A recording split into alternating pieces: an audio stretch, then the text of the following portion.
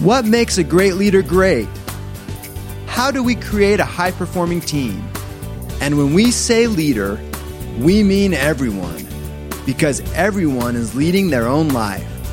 Will yours be a life by design or a life by default? Those are the big questions, and this podcast will answer them. Welcome to the Becoming Your Best podcast, where we help you apply the 12 principles of highly successful leaders, because great leaders will produce great results. Hi, friends and listeners. As you start thinking about wrapping up 2020, finishing strong, of course, in this year, but also beginning a new year, some of the thoughts you may have are, okay, how can I take advantage of a new, fresh year? How can I become my best? How can I increase my productivity 30 to 50%?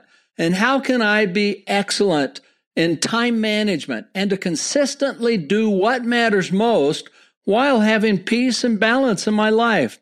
Well, the 2021 Becoming Your Best Planner is designed to specifically help you and support you realize those dreams. Whether you're working remotely in your office or in the field, you can order your 2021 dated Becoming Your Best Planner now to help you get an early start on the new year. Simply go to becomingyourbest.com, hit the planner icon, and you will receive a 20% discount.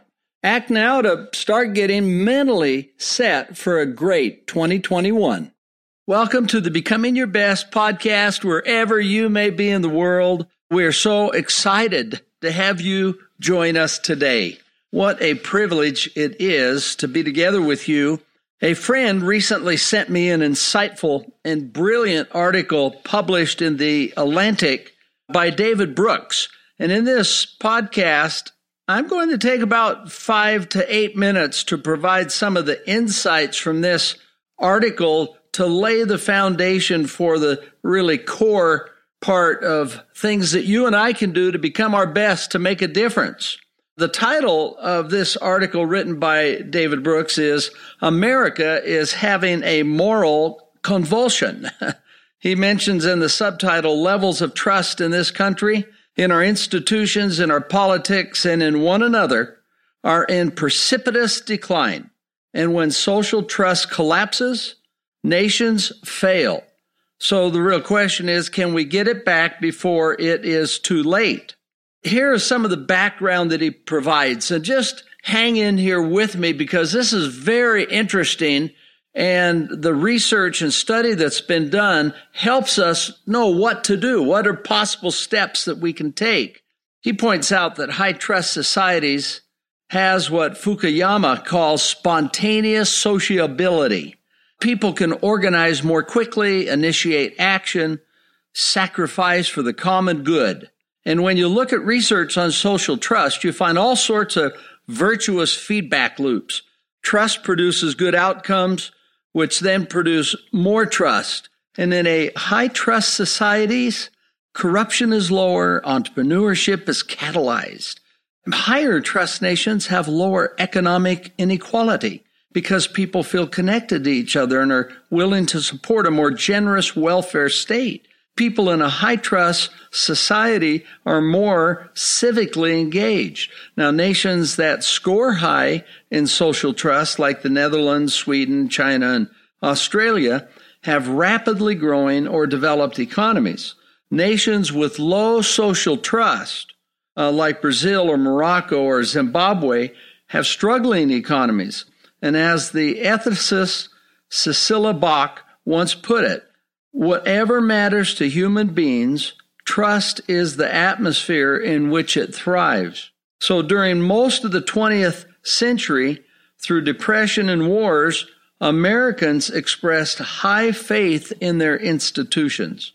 In 1964, for example, 77% of Americans said they trusted the federal government to do the right thing most or all of the time. Then came the last two moral convulsions in the late 1960s and 70s amid Vietnam and Watergate. Trust in institutions collapsed. And by 1994, only 1 in 5 Americans said they trusted government to do the right thing. Then came the Iraq War and the financial crisis and the election of a new president more recently. And institutional trust levels remain pathetically low. What changed was the rise of a large group of people who were actively and poisonously alienated, who were not only distrustful, but explosively distrustful. Explosive distrust is not just an absence of trust or a sense of detached alienation. It is an aggressive animosity and an urge to destroy. Explosive distrust is the belief that those who disagree with you are not just wrong, but illegitimate.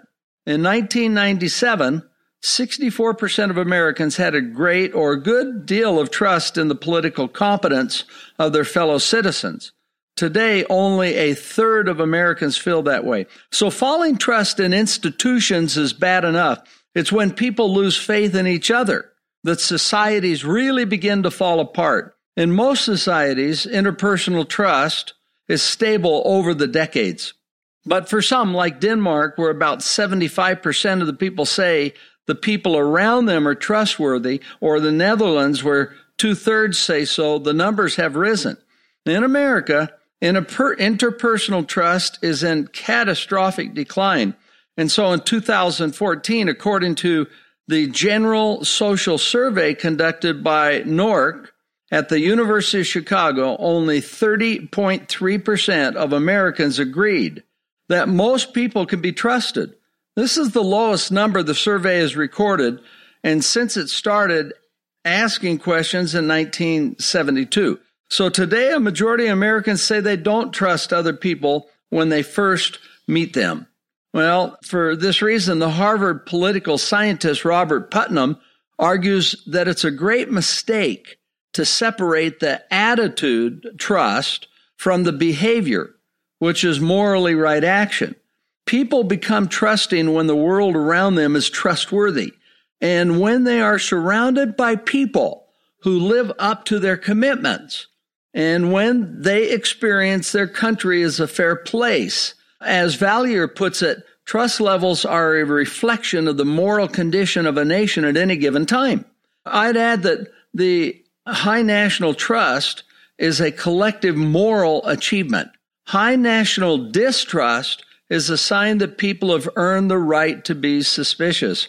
And trust isn't a virtue. It's a measure of how other people's, it's a measure of other people's virtue.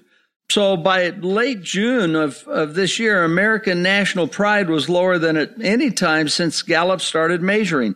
In 2001 is when they first started doing that measurement. American happiness rates were at their lowest in nearly 50 years. In another poll, 71% of Americans said that they were proud. And according to the NBC News and Wall Street Journal poll, 80% of American voters believe that things in the country are out of control. Can anybody relate to that? Gun sales in June of this year, 2020, when I'm making this podcast, were 145% higher than in the previous year, which was already high. And by late June, it was clear that America was enduring a full-bore crisis of legitimacy, an epidemic of alienation, and a loss of faith in the existing order. So do you have the energy to build new organizations that address our problems? How about the way that the Brits did it in 1830 and the Americans did it in 1890? In other words, personal trust can exist informally between two friends who rely upon each other, but social trust is built within organizations and institutions in which people are bound together to do joint work, in which they struggle together long enough for trust to gradually develop, in which they develop shared understandings of what's expected of each other, in which they are enmeshed in rules and standards of behavior that keep them trustworthy when their commitments might otherwise falter.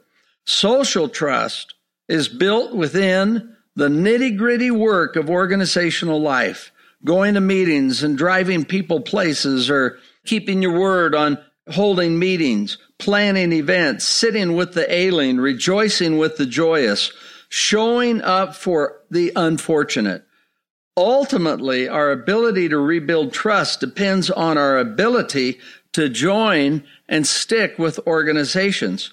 For centuries, America was the greatest success story on earth, a nation of steady progress, dazzling achievement, and growing international power. That story threatens to end on our watch, crushed by the collapse of our institutions and the implosion of social trust. But trust can be built through the accumulation of small heroic acts, by the outrageous gesture of extending vulnerability in a world that is mean, and by pro-offering faith in other people when that faith may not be returned.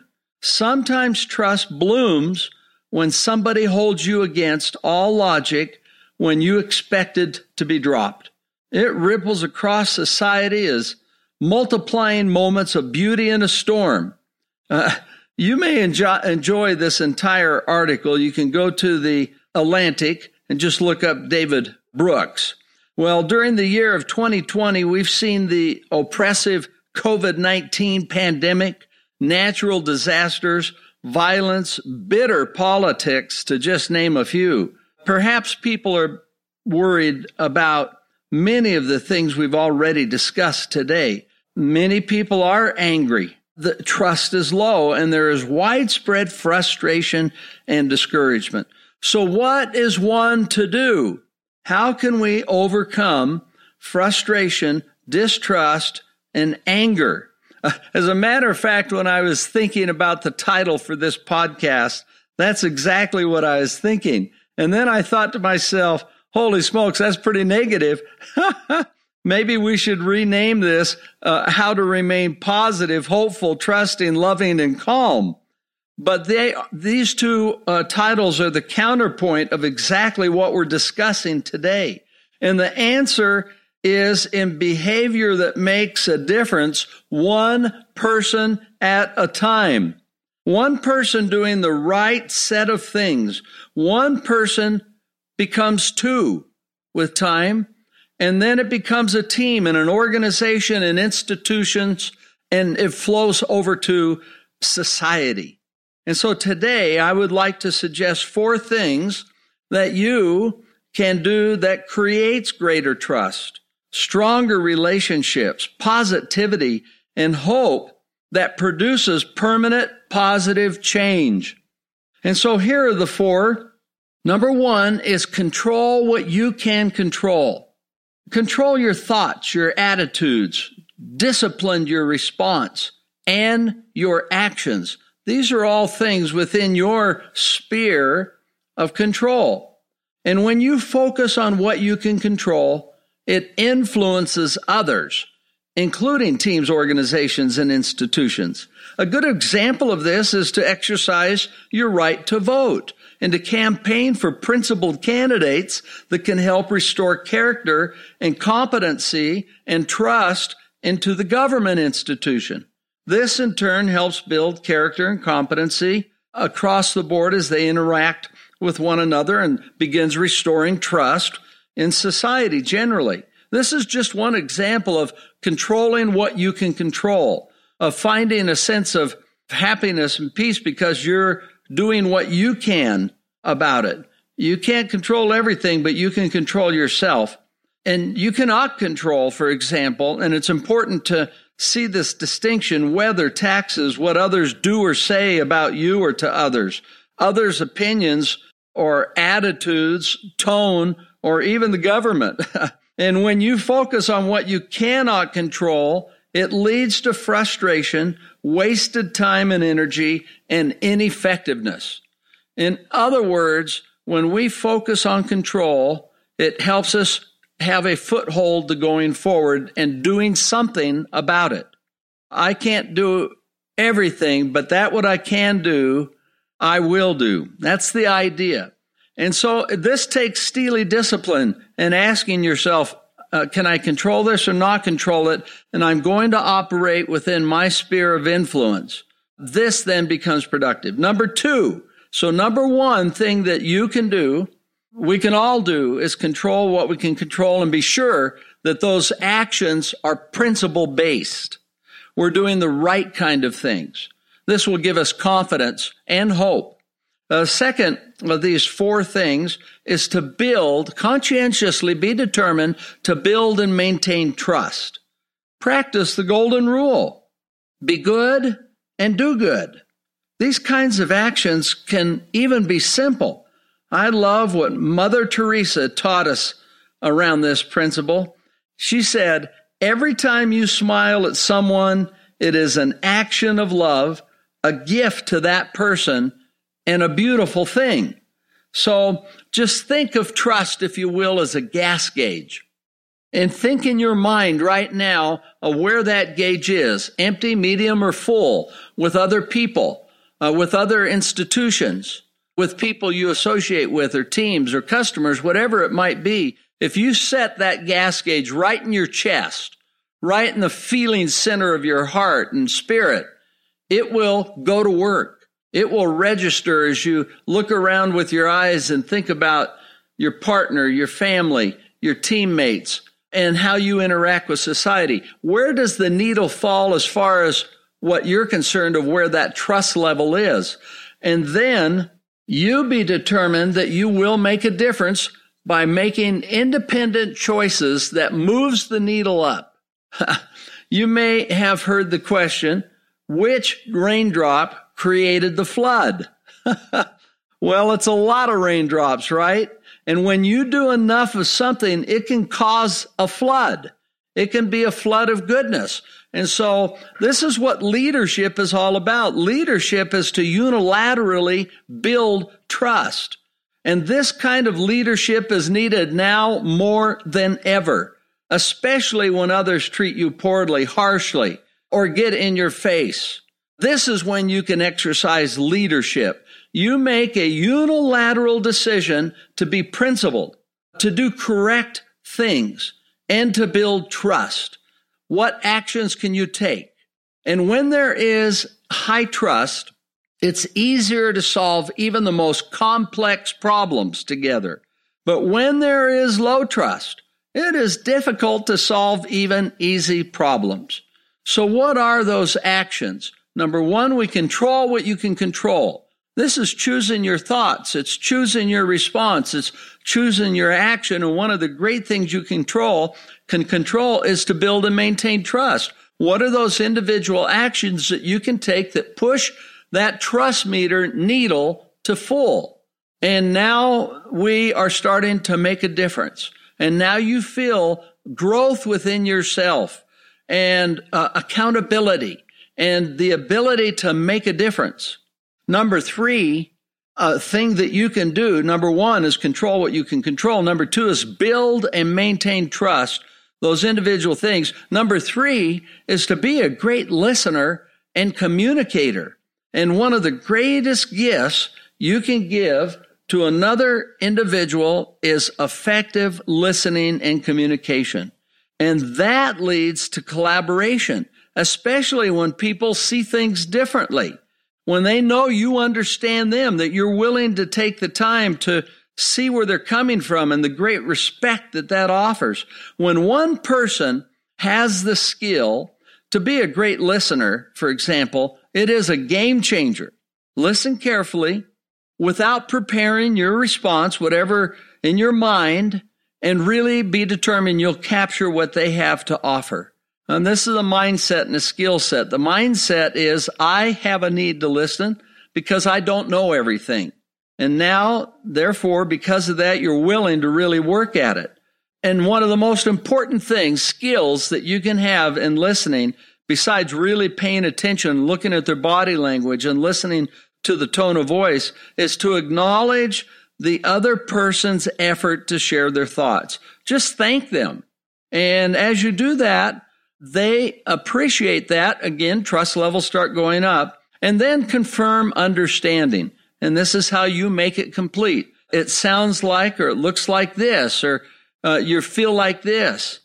and then they can confirm that or not. But now you're on the road to making a difference in other people's lives. This is one of those things that not only builds trust, but it is a unilateral choice of action. And for example, if you have the other side of this coin is it's not only being as an effective communicator, being a really great listener. And by the way, you'll get results today. Try it with your partner or spouse. Try it with your children. When they bring something up, just fully listen, acknowledge them. Thank you for being willing to share this. Let me be sure I've got it. Watch the change that happens. You can do it with your team and professionally and civically. So this is where excellence begins, really. Now, the other part of being an effective communicator is knowing how to bring something up. If you have an issue that you think can make a difference, well, you want to bring it up in a way that other people feel comfortable. So if you have an issue, learn the skill to express your issue in a collaborative fashion. And you can do it with something like this. I've been thinking of something and would love to get your opinion on this idea. And would that be okay? Oh, yeah. So you share the idea or issue that you have. And so how do you see that? What are your thoughts on it? So as you build and practice this skill, it will create greater civility, happiness, transformation, and trust.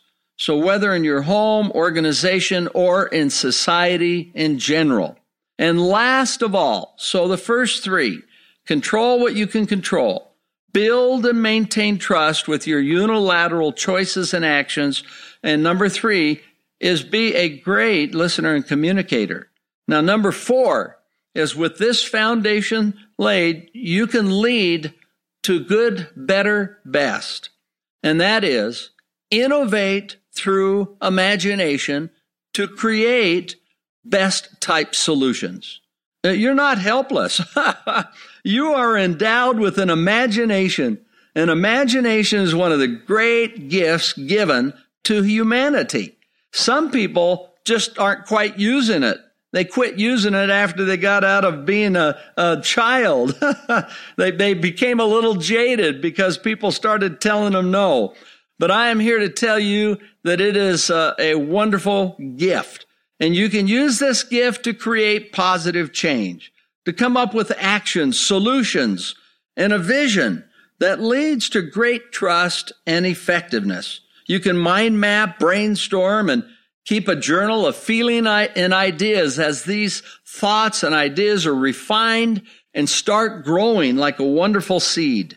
Help lead others to a better place.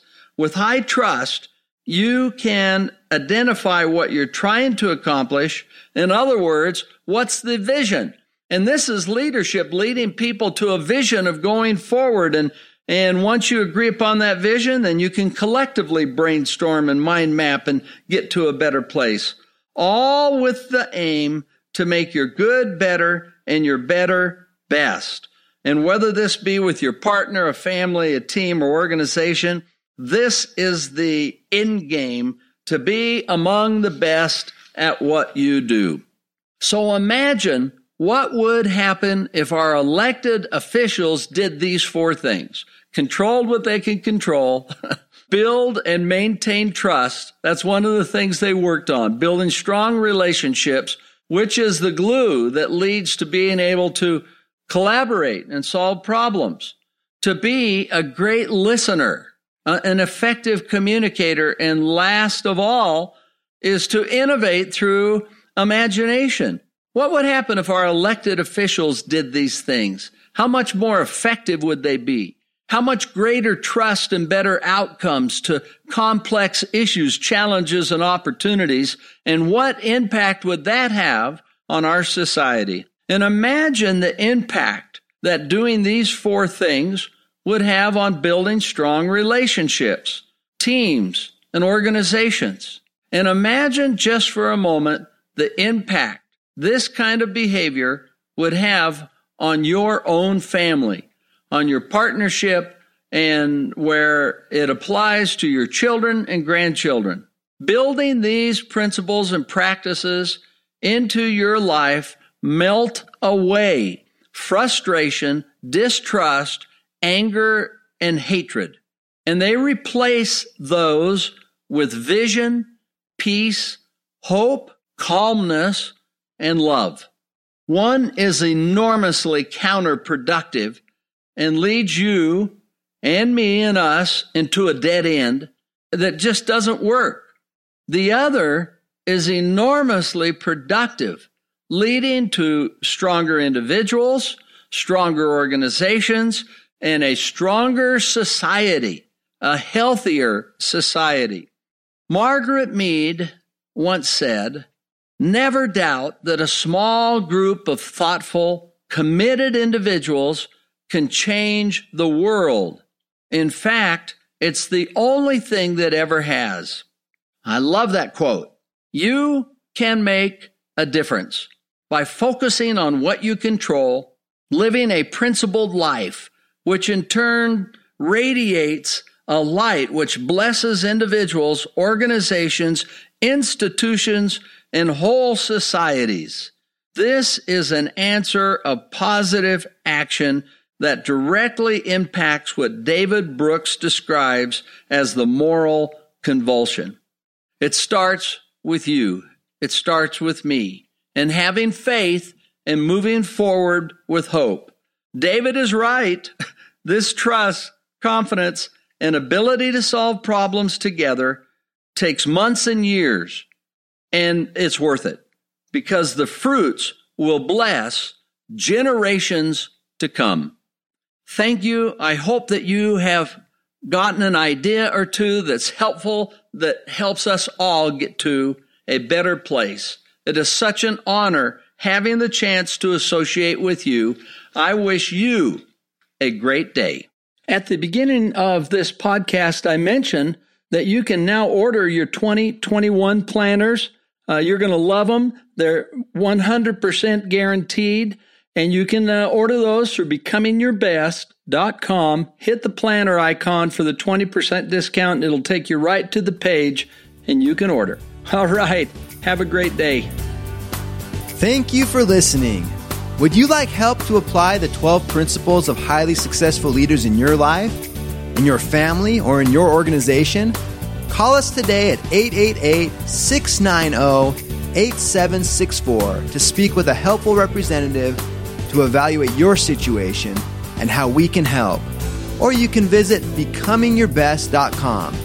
Whether it's a corporate training event, keynote, workshop, trainer certification, or personal coaching, it would be our pleasure to serve your needs. Once again, call 888-690-8764 or visit becomingyourbest.com today.